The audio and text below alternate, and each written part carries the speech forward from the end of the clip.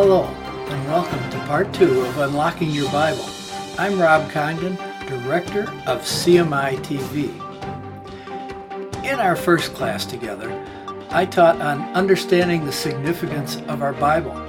I demonstrated that the Bible translation that you hold in your hand is an accurate representation of the words penned by the original writers of the Bible.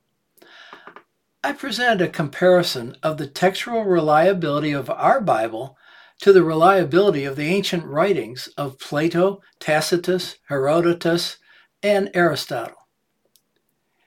In that video, I showed that the Bible has the greatest reliability of any ancient writings. In other words, it truly reproduces the original writers' words as the Lord gave them to them. I then presented the history of our English Bible and a discussion of the Greek manuscript families used to produce our English New Testament translations. Now in this class, I'd like to take 2 verses of the Bible and analyze them using the tools of an online Bible program. Now, our goal is not to dissect a verse or passage for an intellectual knowledge. Rather, it is to determine the very mind of God and what we are to understand that God is saying to us in a verse or passage. When done properly, there remains no limit to the heart knowledge available to the student willing to prayerfully study and apply the rules of proper Bible interpretation. Above all, our goal is to understand what God is saying to us and to understand it correctly and interpret it correctly. Join me now as I show you how to use the free online resources available to you on the internet. For this class, I've chosen the free online internet Bible study program, the Blue Letter Bible. Yes, I know, there are several good programs out there. For example, there is the Online Bible Program, the Bible Hub Program, Logos, and many others. I'm going to mention some of the pros and cons of each of these during these classes. Taken as a whole, I find the Blue Letter Bible meets the needs of the average Berean Bible student. I have chosen it for the following reasons. Number 1, it's readily available for desktops, laptops, smartphones, and tablet computers. And yes, it operates on all systems, PCs, Macs, Androids, and others. Number 2, it's freely available at no cost to anyone with an internet connection. But it does have some advertisements in the margins. Now, some of you know I have a Scottish heritage, so this fact really appeals to me. It's free. Thirdly, it offers the major Bible study tools needed to dig deep into a passage or a verse. And finally, it's easy to learn. Now that's a real value to all of us. I would note that you can reach this online Bible program from our website, classesforbereans.com, or you can enter blueletterbible.org on your computer and you can use the program. As we begin our study, I'm going to demonstrate using my desktop computer because it's got a bigger screen for you to see. You'll find there's very little difference between it and a tablet or a phone version. As mentioned in our first class, this will be a hands-on experience. I would suggest that as I move through the steps on the screen, you stop the video and try them on your computer.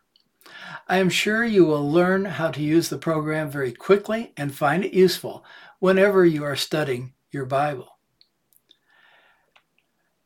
As I've done this, I've learned something for me, and that is how hard it is to explain a computer program to people who aren't standing with me and ask me quick questions.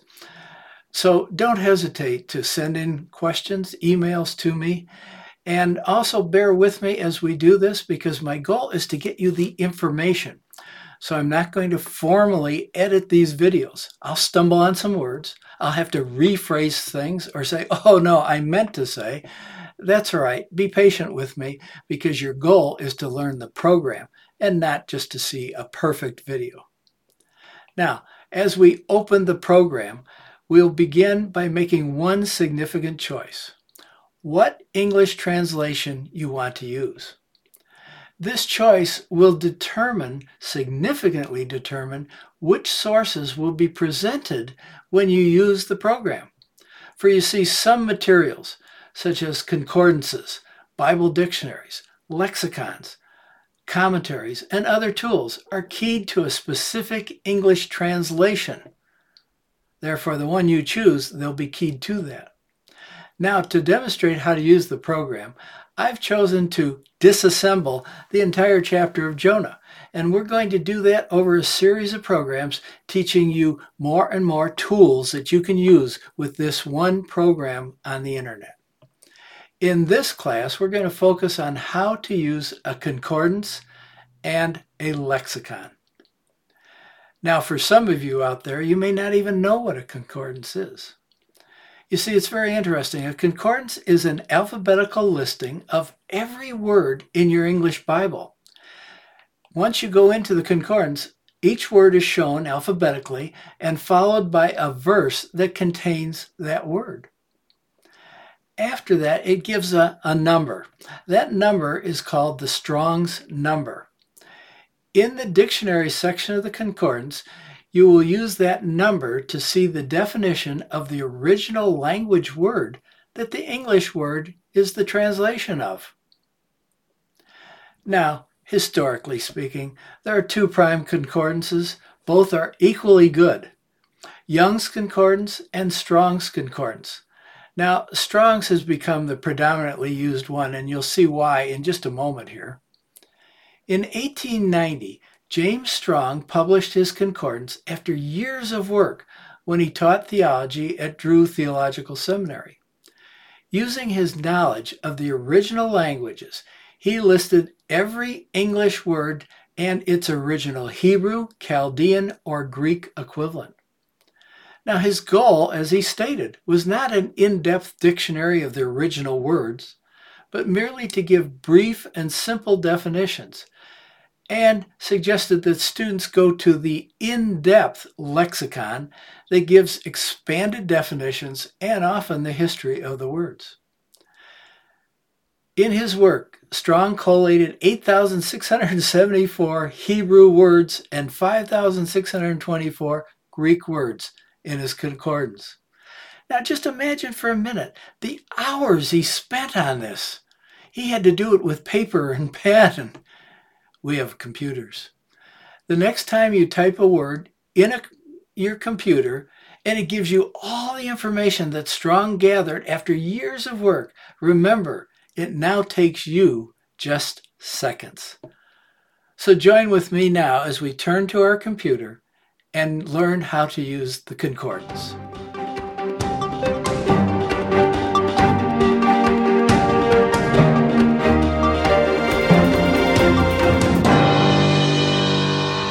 So let's go to our computer now and begin using the Blue Letter Bible.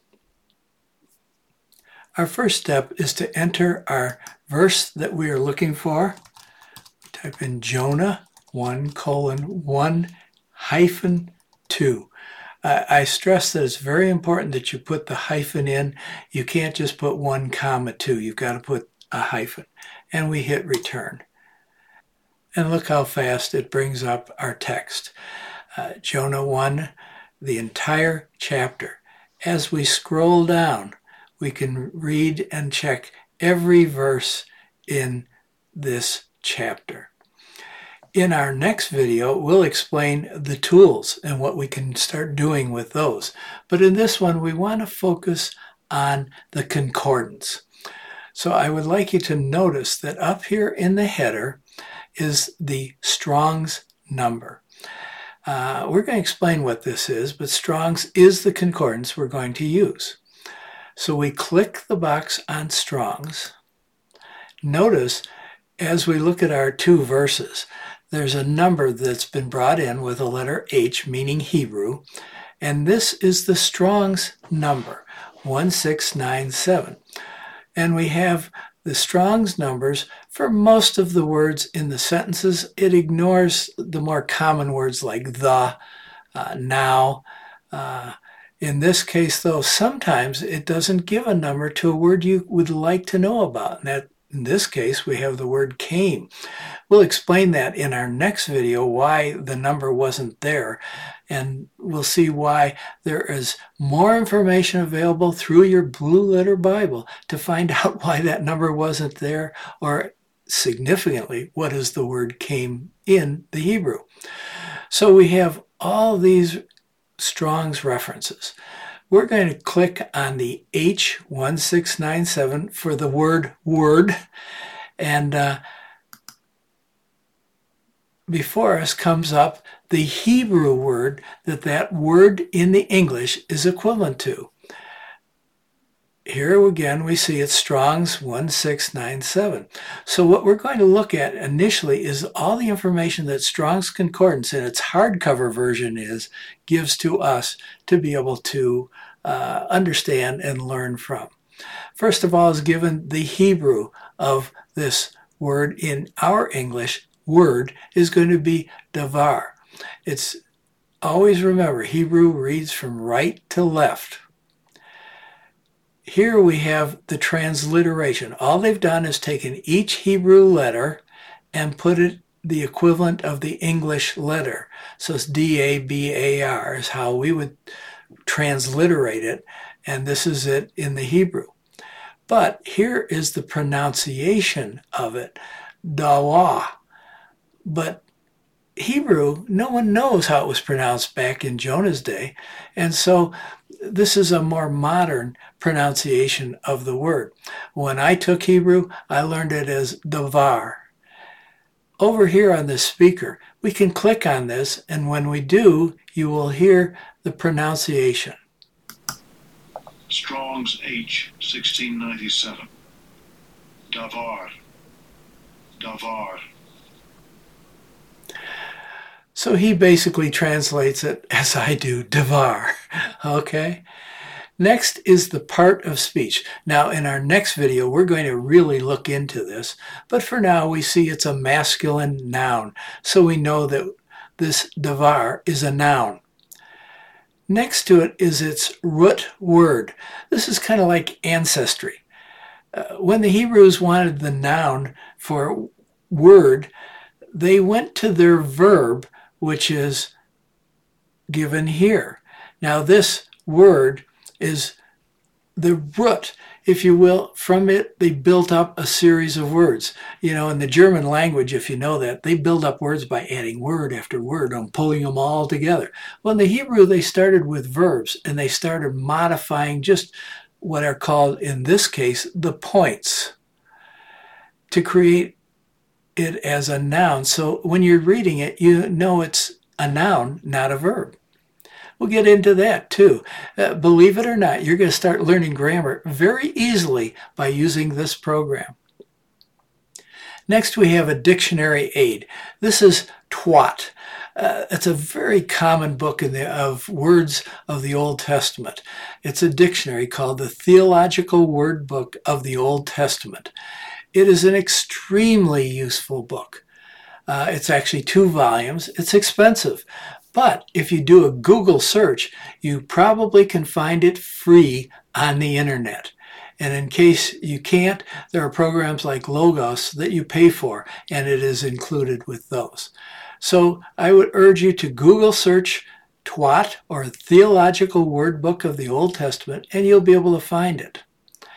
After that is the page number that davar will appear on. Now, because it's a copyrighted book, Blue Letter Bible doesn't include it free with their program. So Twat, again, it's an extensive study of the history of the word and how its meaning is understood. And we'll also give you this idea of where it came from the verb. Next, we move down and we have the King James Version translation count. This tells us that this davar, occurs 1,439 times in the Old Testament. Notice, though, it tells us that as word, davar, translated our English word word, was done 807 times. But that means that 231 times it's also translated a thing. 63 times it's matter. 51 acts, chronicles, sayings, commandments, and miscellaneous. That means it's translated by a single English word only one time using that English word. We have to understand that when you're studying a language, there is not an exact equivalent from a Hebrew word to a single English word. The Hebrew word, by the way, Hebrew is a very simple language. It incorporated countless nuances and meanings. And if we look at the context in the Hebrew, we can see what English word is really the best equivalent for it in that verse. And therefore, in 807 verses, the best English equivalent was word. But in 20 verses of the Old Testament, commandment fits the context better. So again, don't get upset that one Hebrew word doesn't have a single English word. The translators have done their best to pick the right choice. They make the choice. They base that on the grammar. You're going to see grammar is very crucial. On the context and how it's used. Sadly, sometimes they base it on their personal agenda or their doctrinal beliefs or just their likes. But we have to look at when there's a large number of translators working together on scriptures, they tend to minimize these other factors and really choose what's the best English equivalent. So here we have all the equivalents that it is when it occurs 1,439 times in our Old Testament. As we move further, we come to the outline of biblical usage. Now I'm going to just tell you, I don't use this at all, but you may find it helpful. If you're not sure what something is and it's got a question mark, click on the question mark. And it will tell you, in this case, this outline of biblical usage, it was created by Larry Pierce. He's the creator of the online Bible. That's another computer, internet available Bible. And it's used with his permission. If you want more information, you can click on it and get that. So he's created an outline that you might say, this is the typical uses of it. Speech, word, speaking, thing. There we have thing again. It's a speech he puts as kind of first. Then he says we could next consider as kind of an utterance or words or business occupation, acts, manners, case, etc. So he gives you kind of a ranking in his mind of how you should view this or how it's used. Now, as we move down further, we come to Strong's definition. Notice that Strong, remember, he gives you simpler definitions. He gives you the Hebrew first, which we have up here. He gives you the transliteration, dabar, that's where they got it for this box. Davar, from, again, the verb. He gives you, and he starts explaining how he defines it as he sees it. It's a word. By implication, a matter, a spoken of, something we're speaking of, a thing, adverbally, a cause. And he goes on and he gives you more information about what this word's equivalence is in the English. Now, Strong's dictionary, and that's what it is limited, designed to be simple.